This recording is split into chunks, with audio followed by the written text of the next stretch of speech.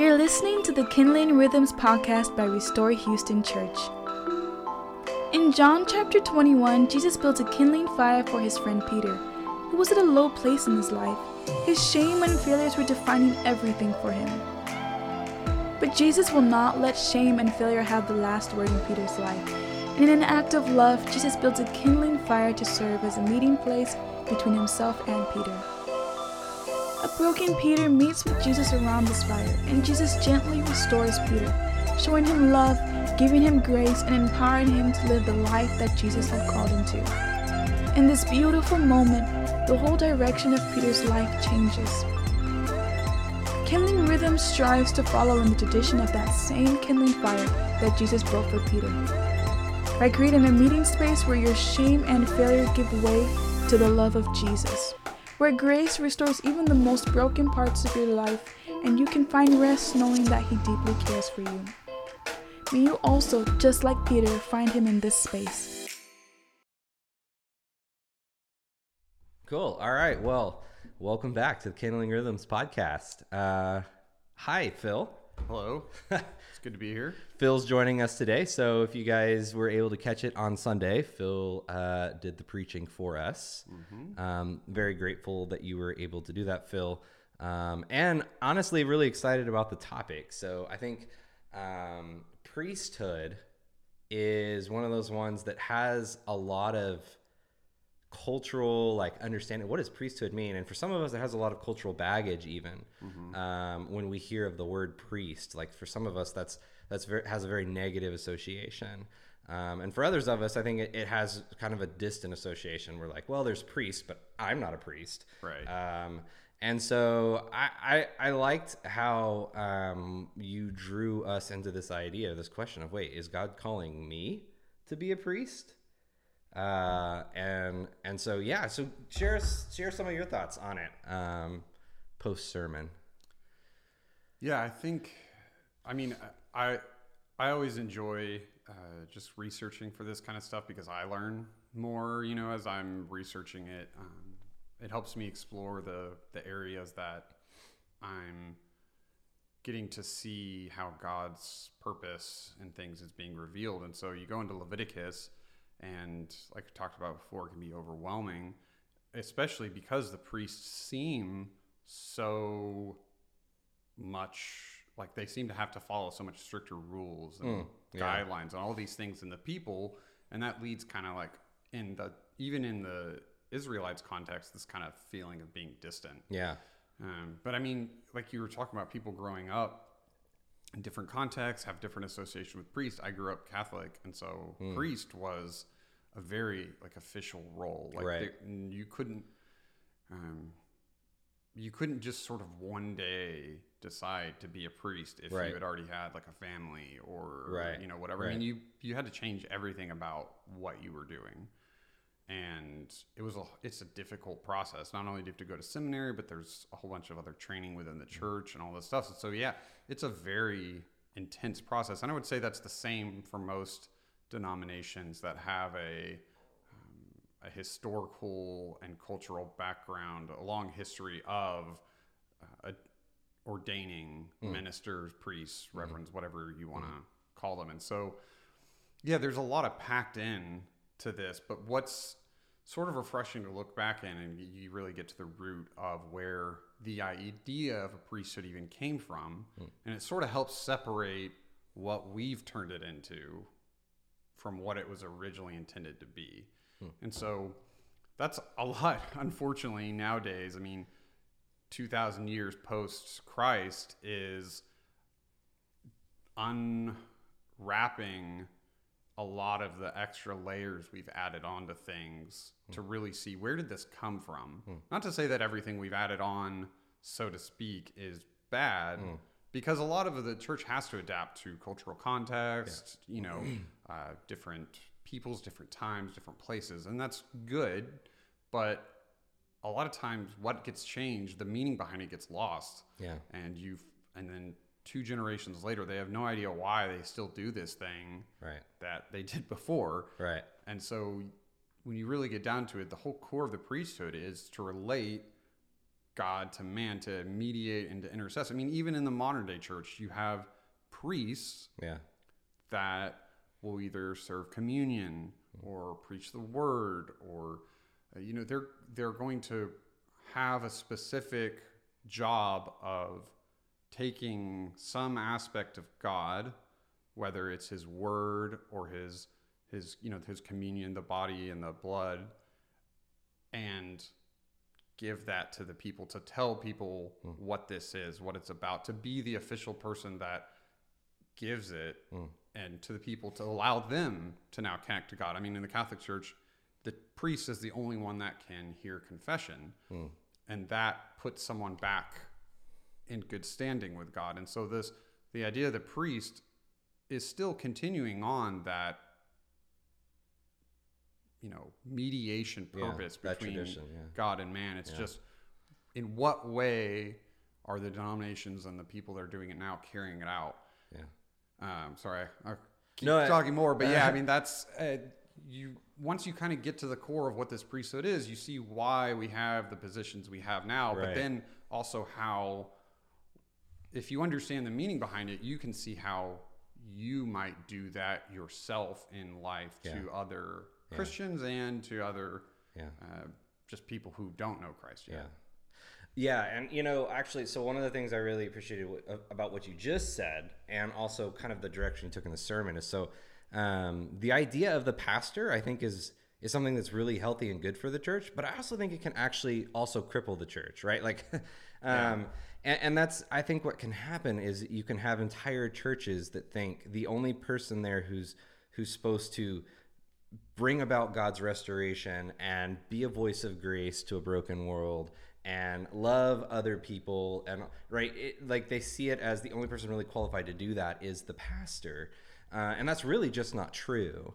And so I like that. I feel like on both in the sermon, but also now, this idea challenges us that, wait a second, the priesthood wasn't something that's just reserved for Justin or somebody who's been to seminary, but any of us who are participating in the body of Christ, either through communion or through corporate worship, right? Like, we are essentially taking on this role. So unpack that a little bit more for us. And then also, one thing that I think I've actually failed to mention in the 3 sermons that I did, and you had mentioned it, is like, why is the book of Leviticus named Leviticus? Because helping us understand that actually helps us kind of shine a whole another light on why the priesthood is such a central theme in Leviticus. Yeah, so as to going to the roles we have in the church and why certain people are priests and some people are not in an official capacity as considered by a denomination or a church, is so much with church history. You have to understand that things happened probably because they were useful at a time. They came from a place of good intent. Right. And then they get sort of molded and changed over time into these capacities they never were truly intended to be. So, I mean, while everyone is a priest in a certain context to the rest of the world, to other Christians, we minister and help be God's presence and his body, the outworking of his body to other people, it's still useful to have at least a specific person or a group of people that carry that role specifically within a community. Right. Because otherwise... Yeah, and I'm not trying to like talk myself out of a job here. So I just... But yeah, go ahead. Neither am I. I'm trying to talk you out of it. So, I mean, what I'm trying to say is like, my point is I don't want to try to paint that even denominations that, have a very official priesthood role are necessarily doing anything wrong. That there is a very good reason why you would select someone to be that role. I guess what's important to remember is that there's nothing special about that person that makes that role only work for them. That's so good.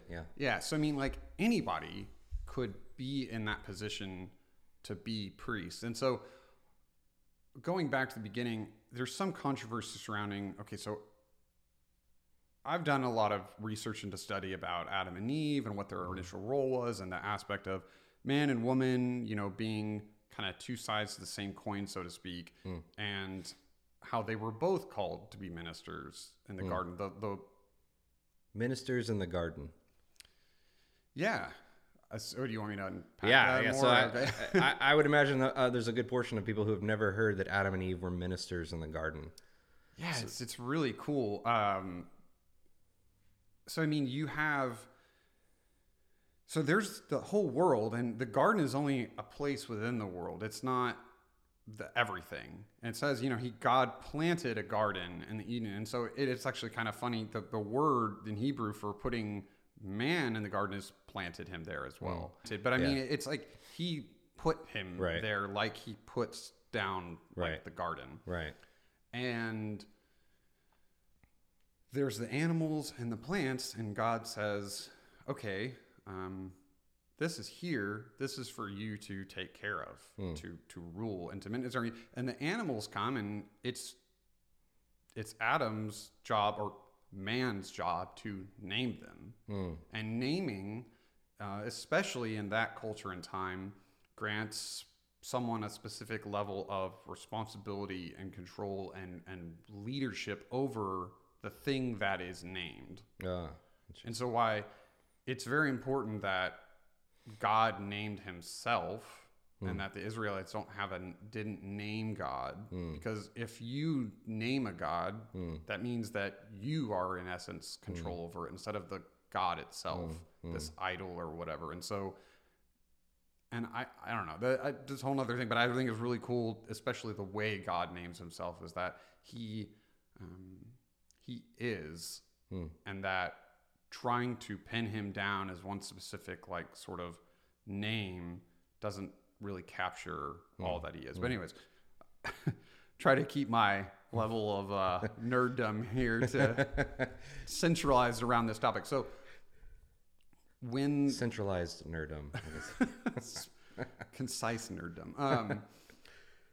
So I mean, Adam and Eve were supposed to take care of the garden, and thus by taking care of it and tending to it, expand it eventually to cover the rest of the world. And what this is an expansion of God's rest, his order. So I mean, you have the 6 days of creation where everything's made, and then God rests, but it's not God sleeping or kicking back on the couch with a remote and just like, all right, press play or a margarita press play on it, all right, I'm gonna watch the rest of creation. No, I mean, it's I thought you were going to say Netflix, but like creation suit. Anyway, sorry.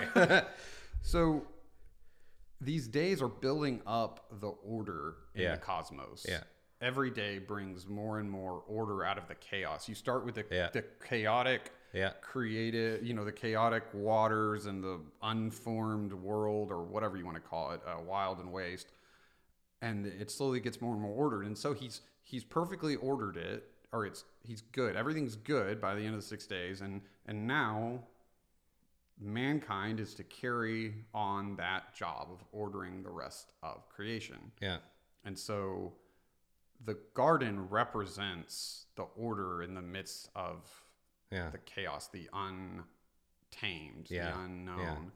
And they were meant to minister and grow and push out God's order and goodness and life out into the world. And so in an essence, that's bringing who God is to the world. And that's how they are priests and ministers, is that everybody that they come in contact with, everybody that they'll eventually minister to, they're going to be the ones that tell about God. God's not, for whatever reason, he chose to push his revelation primarily through man. Of course, who God is evident in creation, as we know from the Bible. The Psalms really muse on this really beautifully. But God has primarily chosen, for whatever reason, sometimes it seems like a big mistake to us, to push who he is, to relate who he is through us to other people. And so that was Adam and Eve's job, that they were going to be the ones that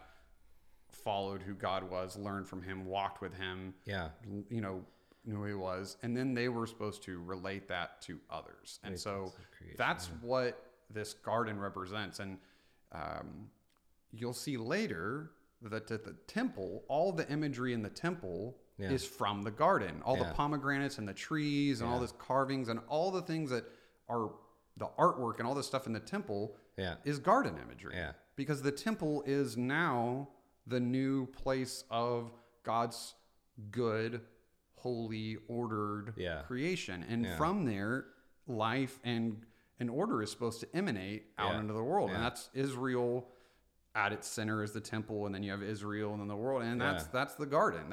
And we're supposed to push that out into creation. So this is the kind of stuff that gets me really excited. And actually we're going to be talking about rest and some of how God is recreating the rest of Eden through the Day of Atonement and Leviticus and all of that. But I think that's really important to keep in mind, because a lot of us, when we picture Adam and Eve, we just think of, there's these like two kind of naive, naked people in a garden, like eating apples off trees, and then a talking snake comes and tricks them into where'd that guy come from? Yeah.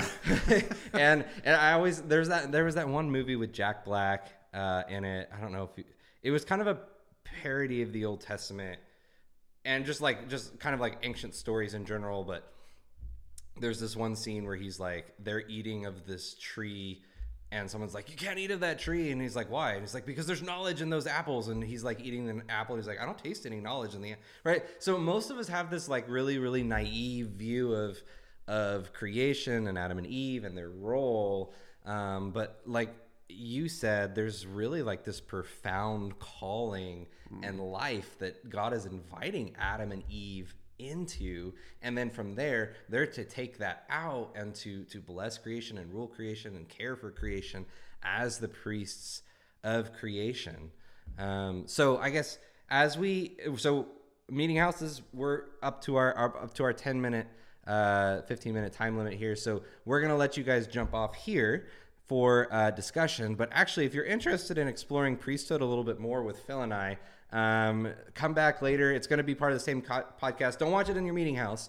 But if you want to, Phill and I are going to actually continue the conversation for a couple more minutes, because there's a lot of really, for me, actually, I think just kind of life-giving stuff, even for my own faith, realizing, hey, I've been called into this kind of same priesthood, the same role that Adam and Eve were given. I've been given that same kind of honor and privilege to know God, walk with him, and then be his representative to others. So hang with us if you want to catch a little bit more.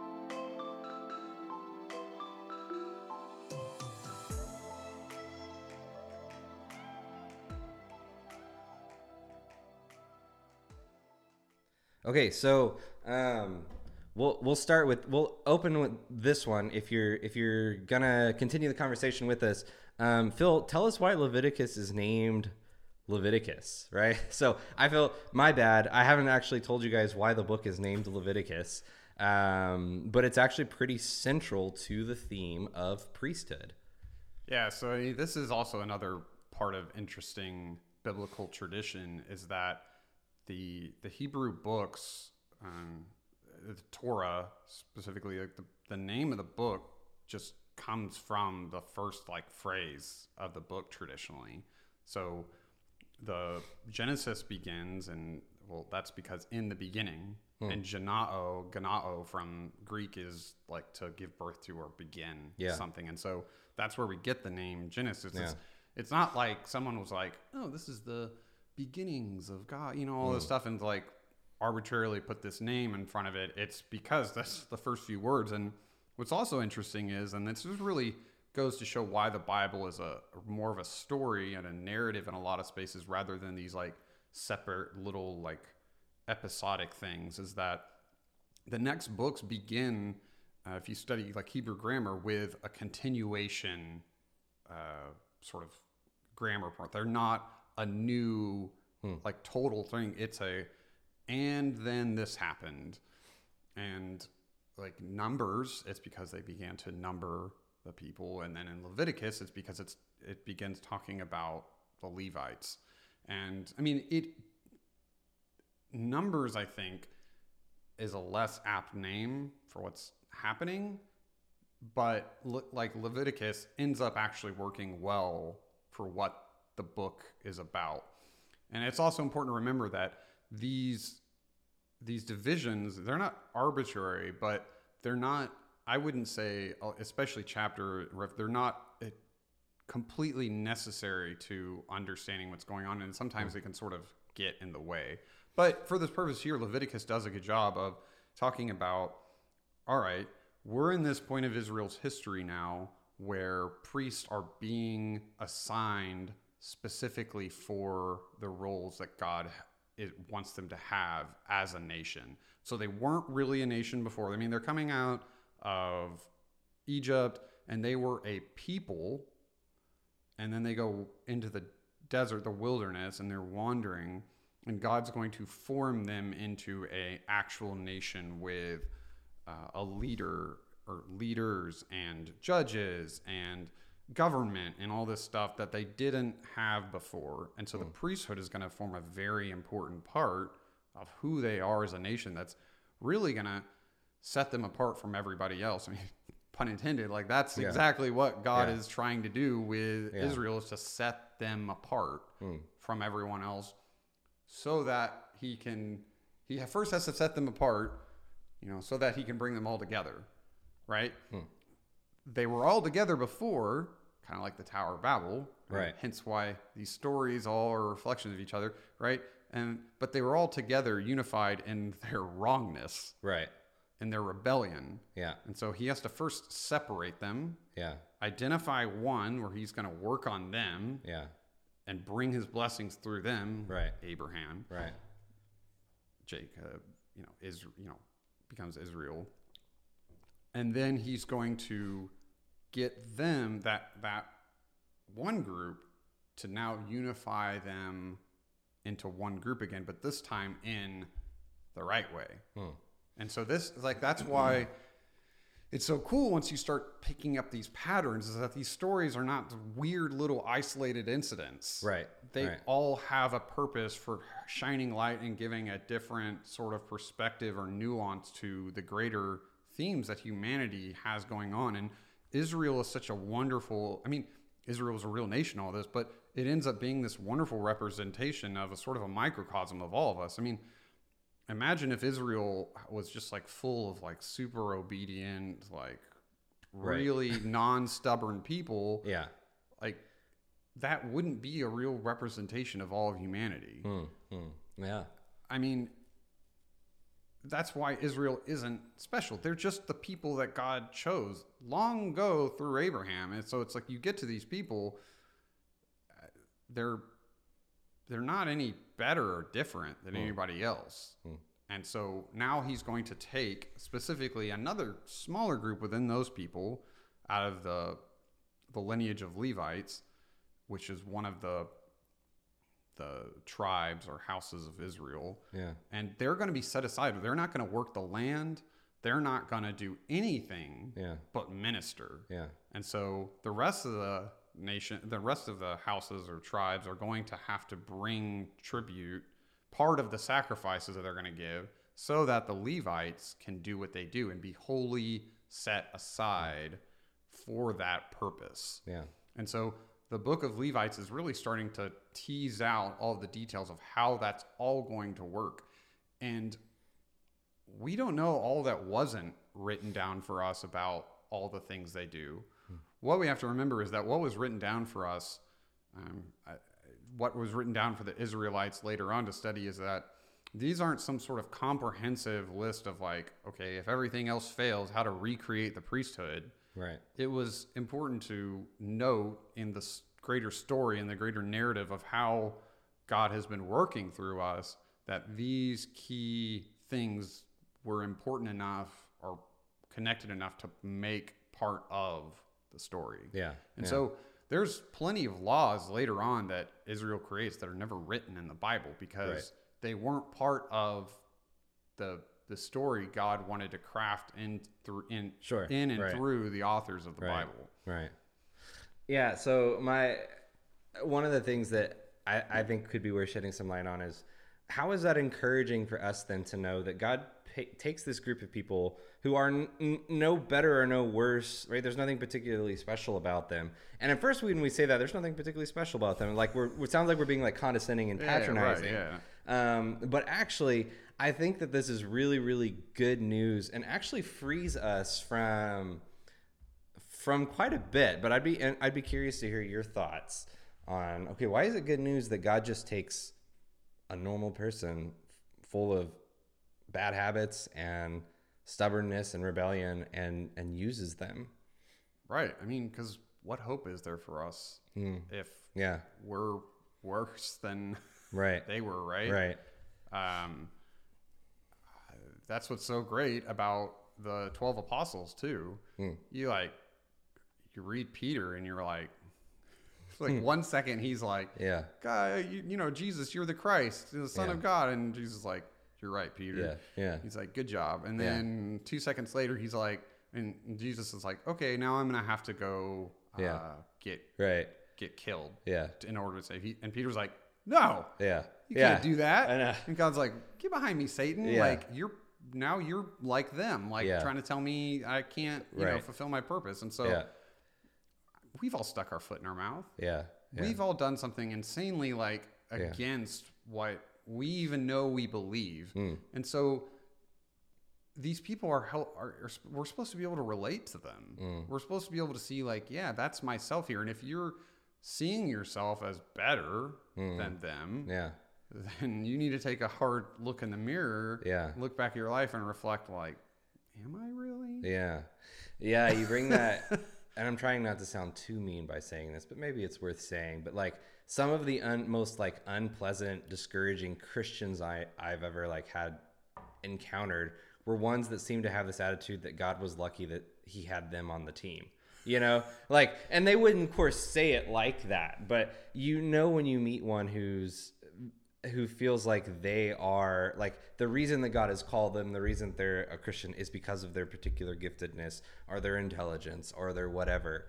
And I think that just creates a really toxic Christian culture, because I think you can also have churches and with leadership that may have some kind of thinking that way, but also I think it holds the rest of us. So some of us will slide that way, and we need a big dose of humility. Others of us will slide the other way into shame and be like, well, I can never be like so-and-so. I can never do this. And I think in my own life, just as I am a pastor now, I've been both. I've been on both sides. I can think of a time even at my first church job where I did feel there's a reason I'm on the team. And God kind of humbled me, took me through this experience and kind of showed me actually you don't contribute and bring to the table as much as you think you do. And if you're willing to humble yourself and kind of let go of some of that, then I can actually use you. On the flip side, I've been in that place of I am not qualified to do this. I shouldn't be doing this. And it's just taking me down just a whole spiral of shame and self-loathing and hatred. And so I think that there's incredibly good news here when we say there wasn't anything special about these people, not because we're going to be not because we're trying to be they were kind of lame. That's not at all what we're saying. What we're saying is when we say there's nothing special about them is that their resumes, their giftedness, their morality, none of that was a deciding factor in how God had called them and set them apart and began to form this relationship with them.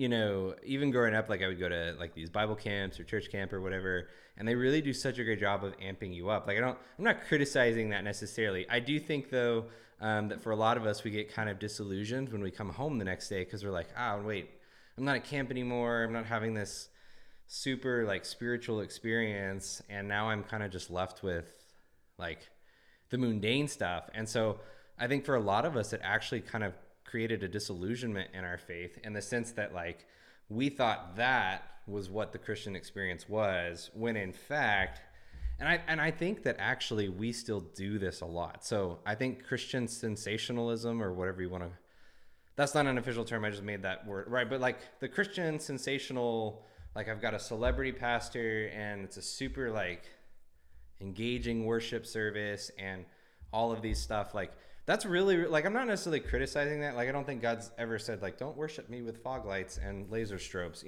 like it's just, there's no scripture in there that says that.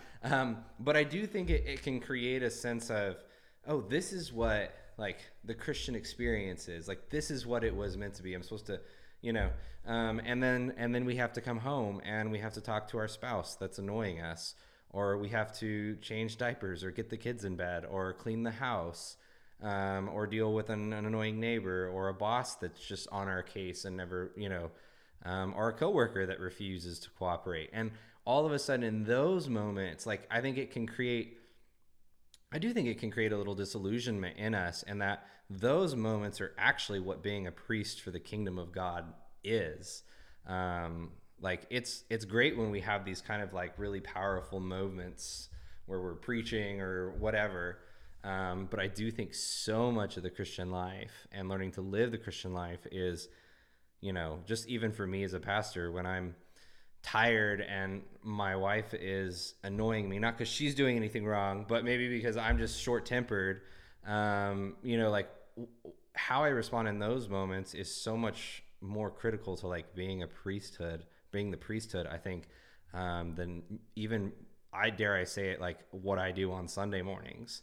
Not that that's unimportant, but I do think that there is something about recognizing that being a priest is so much more than just what we would describe as like fancy or like,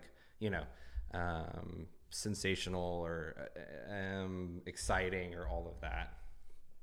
And I think so we did a short series over it last spring, just a couple of blogs on Brother Lawrence, who is really one of my favorite just Christian writers. And if you've never heard of him before, it's probably because most people had never heard of him before, including people that were living next to him. So he was essentially like, he had set out to be a priest. Like he wanted to do this.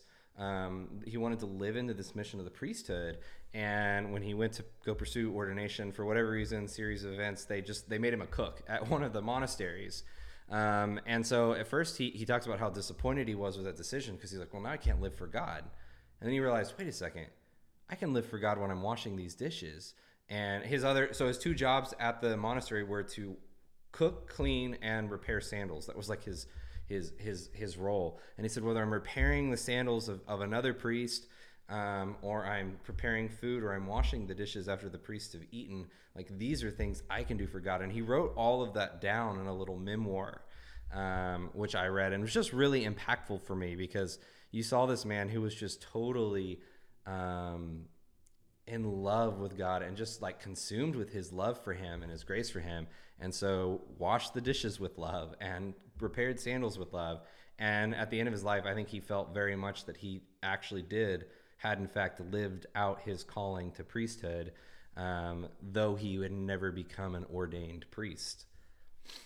So anyway, as you were talking about all of that, I just, that was something that was brought to mind and had been really impactful for me kind of earlier on in my Christian walk.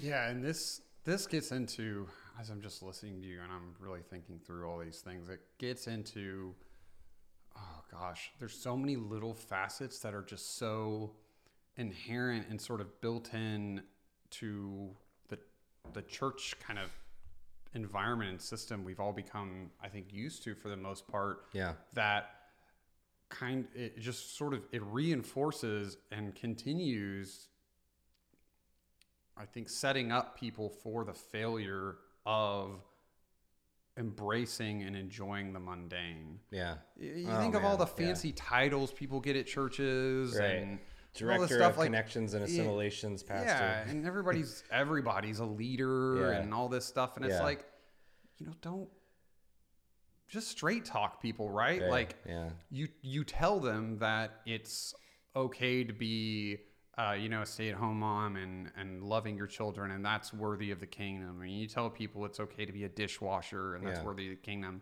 But then you're really going back to church and you're glorifying these directors and worship pastors and all of this stuff and making that seem all slick and cool. And that's what you really could be doing if you were, living out for the kingdom every day. And like, if you're not bringing in 15 new converts this week, then are you really like working for the kingdom? I mean,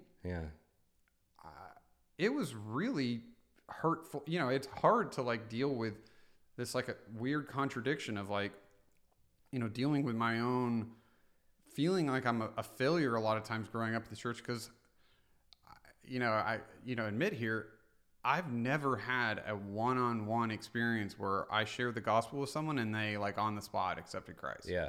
Yeah. That seems like some sort of magical moment, fairy tale event that I can't really put my finger on what that actually feels like because I've never experienced it. Yeah. I've never seen somebody have that moment with somebody. And so I have to fight back feelings, every few months or whatever that say like, well, you're a failure. Yeah. Because you're not doing this thing that the church has set up as some sort of expectation of what it looks like to be living out God's purpose for you. Yeah. And I think that happens with a lot of people in whatever way, right? Like if you're not doing this, or you're not doing that, they're not really living up to what God has in store for you. And it's like, of course, there's the tension between, maturing and growing in Christ and learning, and really taking hold of all the things God has prepared for you. Yeah. And, taking a deep breath and realizing like, okay, I'm still imperfect and incapable of doing a lot of things that I wish I could do or that other people wish I could do. Right. And I mean, it's just, it can be really difficult to feel like it's actually okay to be that dishwasher. I mean, that to me, what Brother Lawrence did, that's really the spiritual maturity that comes from being in a deep relationship with Christ is being in that self-assuredness through Christ's assuredness of who you are and what you're doing. Yeah. I mean, I think we've mistaken Christian maturity with a lot of things that are actually worldly success. Like Christian maturity may be seen as, oh, now you're discipling others, right? But the role of discipling others is not because you're mature. You might not necessarily actually be more mature just because the church has now given you the role of discipling others or leading a group. Or yourself to that role. Right. Like, that's not Christian maturity. Yeah. That's Christian rank advancement. Yeah. Yeah. Ooh, Christian rank advancement. Yeah. It's like, oh, a lot of things. Have you discipled others? Like, pull out your card. Like, right? Like, how many people have you led to Christ today? Like, oh, okay, buddy. Yeah. And that's actually one of the ways. So that's one of the ways that it's funny bringing all this up because this is very much like how we look at priesthood at Restore. Priesthood, if you want to use that word, quote unquote. And that like we pick our leaders not based on resume. So whenever I onboard one of our Restore leaders, and you went through the onboard process, we have this little pyramid, and it shows us like what is most important is the foundations period. And it's not a pyramid scheme. Don't worry. It's not a pyramid scheme. So now you go out. I would say that though, wouldn't I? and so you have at the very top of this pyramid, you have resume, right? And so it's. Yeah, do I want to think about before I have someone preach, does being able to speak publicly like make them extremely uncomfortable? Well, I'm just going to be torturing them if I force them to do that, right? But at the same time, when I'm looking at like who's going to be our meeting house leaders, It's not about like how charismatic they are or even how well liked they are, how many followers they have on Facebook. None of those things. Like I think if we pick those things, we end up exactly into what you're talking about, where those of us who do not have like more glorified spiritual roles in life, whatever it is, begin to really feel like we are outside the kingdom, and outside of doing the work of the kingdom. And so we pick our people based on just like, how much humility do I see them have? Do I see them sharing their life with others and loving others?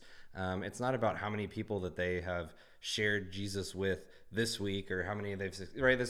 Those aren't the things we look at. Rather, we look at like, do they love the people around them? Do they really live the mission of priesthood or kingdom living while they are washing dishes or dropping food off for a friend, or, like all of those things. Right. And so that this idea of priesthood, I think, is, as you're talking about it and bringing up, I'm so glad you brought up the mundane, because that's so, especially in America, there's a very big Christian hype culture. And so it's, and it's especially trendy right now to go to a church with a super trendy coffee shop. And, like even if you have, I'm not I don't want to like sound like the Christian Grinch, and I'm just like, everybody else sucks but us. Like which is not at all what I'm saying. But I do think that we do things to our faith and our spiritual health that we don't realize we're doing. Because when we get negatively affected by these things, it's often when nobody sees or when nobody's around. So like when we're in the moment, we have this like super charismatic pastor and it's making us feel all good. That's great. But all of us go home on Sunday. And I had one person tell me that one time that the loneliest time of their week was always Sunday after church, because they didn't fit like the church mold. Like there were spaces in this person's life and just the story of this person's life had worked out in such a way that they didn't fit like what you would think of as like someone that like they just didn't fit the Christian mold of how we reach out to people. And this person would tell me, the loneliest time of my week is Sunday afternoons after I've come home from church, because I see what I don't have and I realize I'm not a part of it and I haven't been given an invitation to be a part of it. And so it's really hard for me. And so I think while it's really like fun for us if we have like this super fun hyped up Sunday morning experience, I do think that there is and can be a trail of bodies behind our churches that we don't see, of these types of people who say, I see this and I'm not included in it, I don't belong in it, I'm not giving an invitation to it, and so Sunday afternoons are lonely for me or discouraging for me.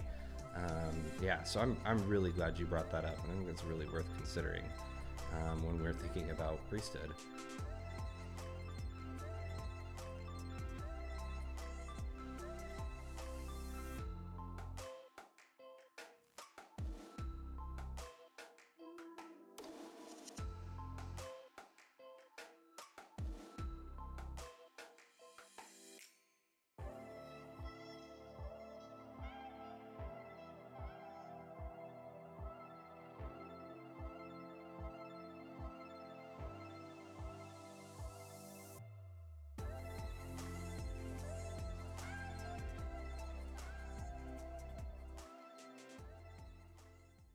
So we're kind of going full circle. One other piece that we wanted to kind of talk about was what does priesthood look like in the context of community, right? Yeah. Around others. Yeah, so say a little bit more about that.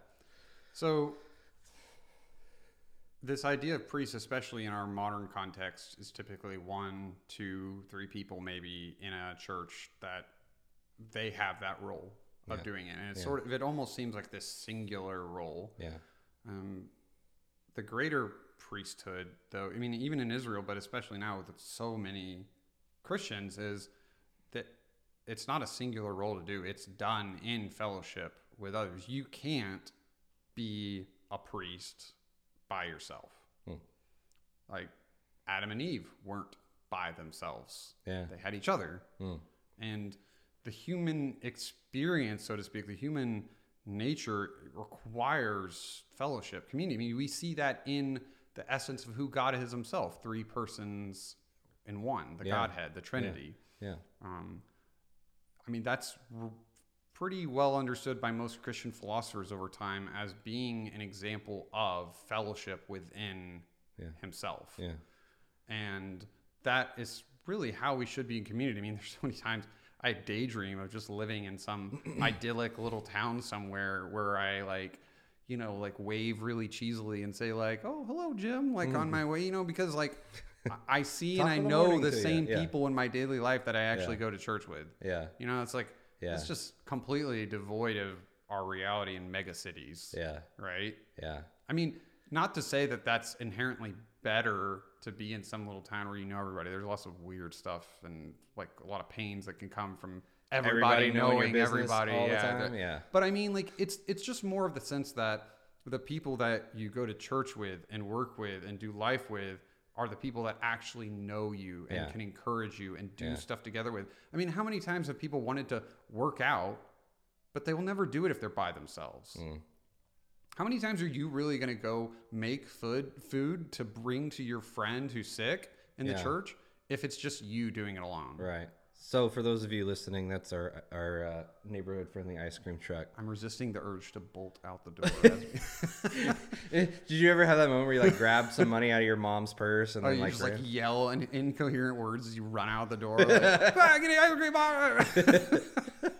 I used to get the little Sonic ones with the gumdrop eyeballs. Oh yeah, I was totally the Ninja Turtle one with the. Oh yeah, I did like Ninja Turtles too. Yeah. So anyway, flashback to you '90s kids. 90s is still alive around here. That's kind of nice. Yeah. So anyway, you were saying.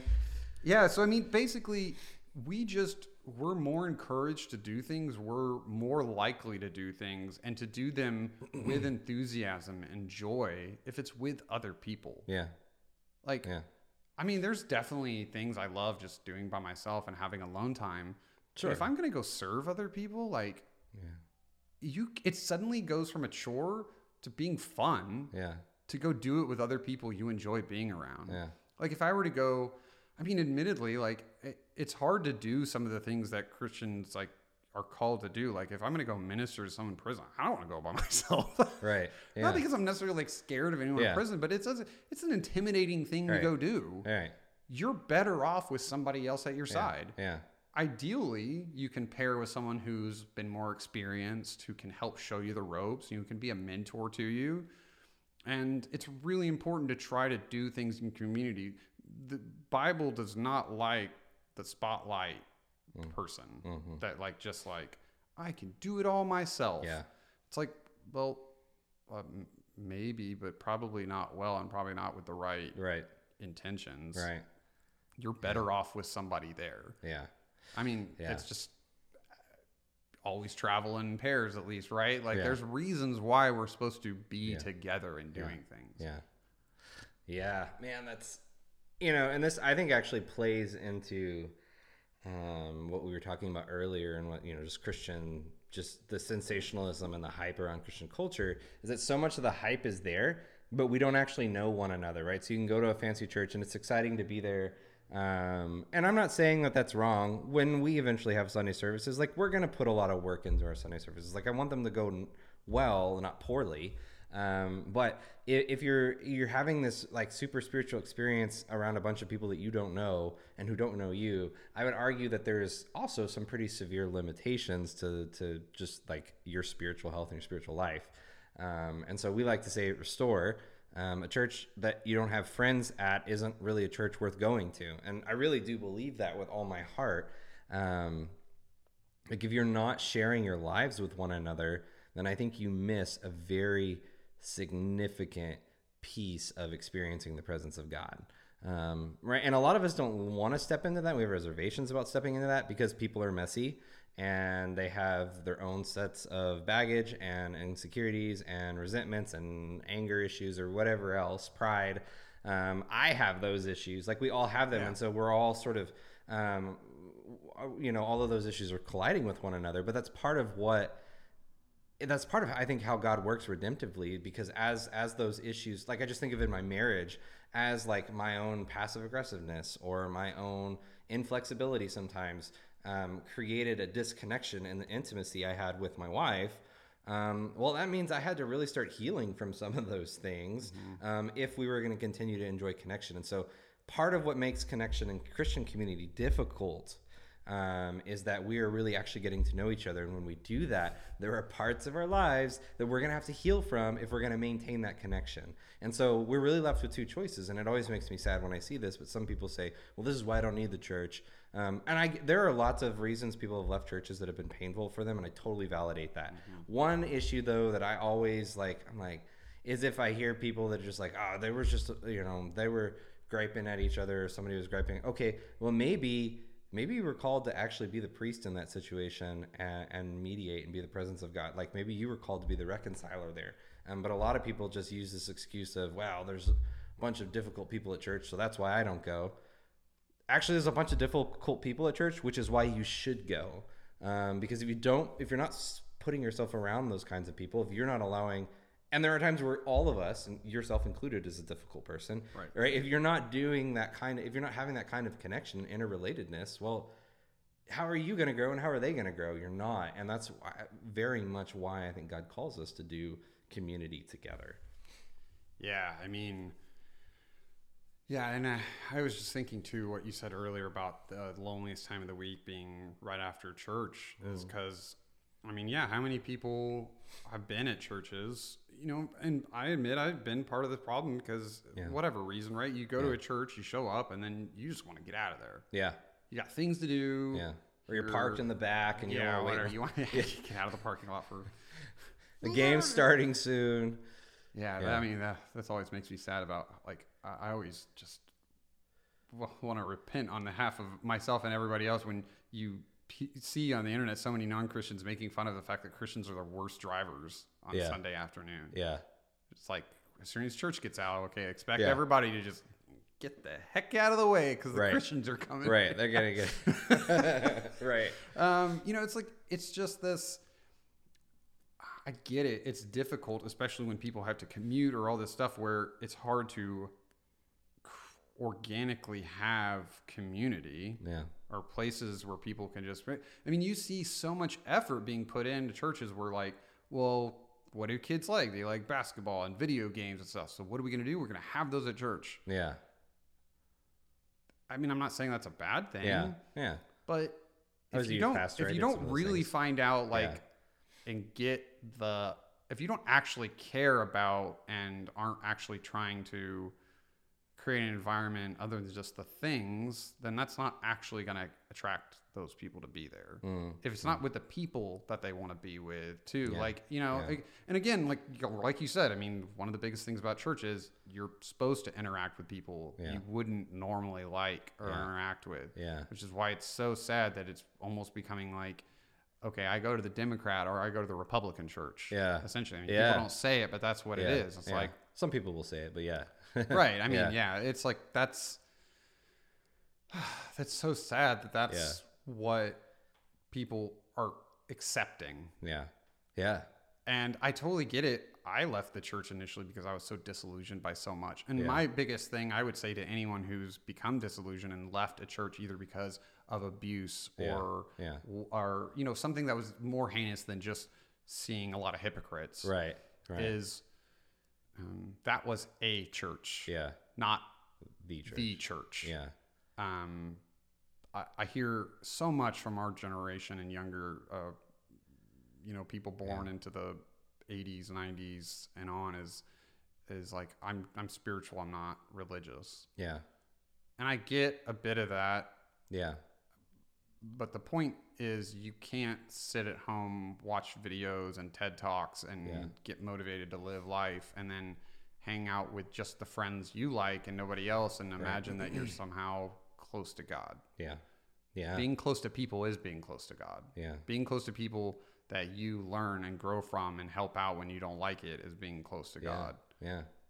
I mean, if you're not meeting people who are unlike you in whatever way that is in your context, I mean, say you're in a country that's all, 99.9% of one ethnicity, race, background, culture, maybe, just parts of other countries in the world where it's much more homogenous than here. There's still people within that, like age and gender and all these things that you're going to have to be okay with being uncomfortable with. I think one of the biggest things, not only from my time in the military and all this stuff, is you don't grow unless you're comfortable with being uncomfortable. Yeah. You have to willingly put yourselves into situations where, hey, I know I'm going to be uncomfortable here, but that's what I have to do. Yeah. I'm not going to be helpful to other people. I'm not going to be really what I'm called to do unless I make myself uncomfortable. Yeah. And I'm not saying put yourself in an actually dangerous or like bad situation. That's definitely not what I'm saying. I'm saying uncomfortable, not unsafe. Right. Yeah. Yeah. Like important distinction, but yeah, I'm glad you said that. Yeah. Like, you know, and so, I mean, you see it too with people. I mean, I myself was really socially, I think, inept in a lot of ways in high school. It's like, well, I was never going to get out of that if I didn't put myself in uncomfortable situations to where I was going to have to learn and grow and understand people more. Yeah. That's so good. I honestly can't think of a better way to end what has been a conversation that personally I just feel really excited about and encouraged by, and I hope you guys do as well. So Phill, thanks for being here. We're definitely gonna be inviting you back for sure. So as always, if you guys want to get more involved with us, you can go to our website, restorehouston.org. We have a couple of different meeting houses. Phil's meeting house meets on Wednesday evenings, so if you want to, if you didn't get enough Phill, you can get more Phill. You can have your fill of Phill Wednesday nights. Try to make sure I'm staying awake. Sometimes it's difficult.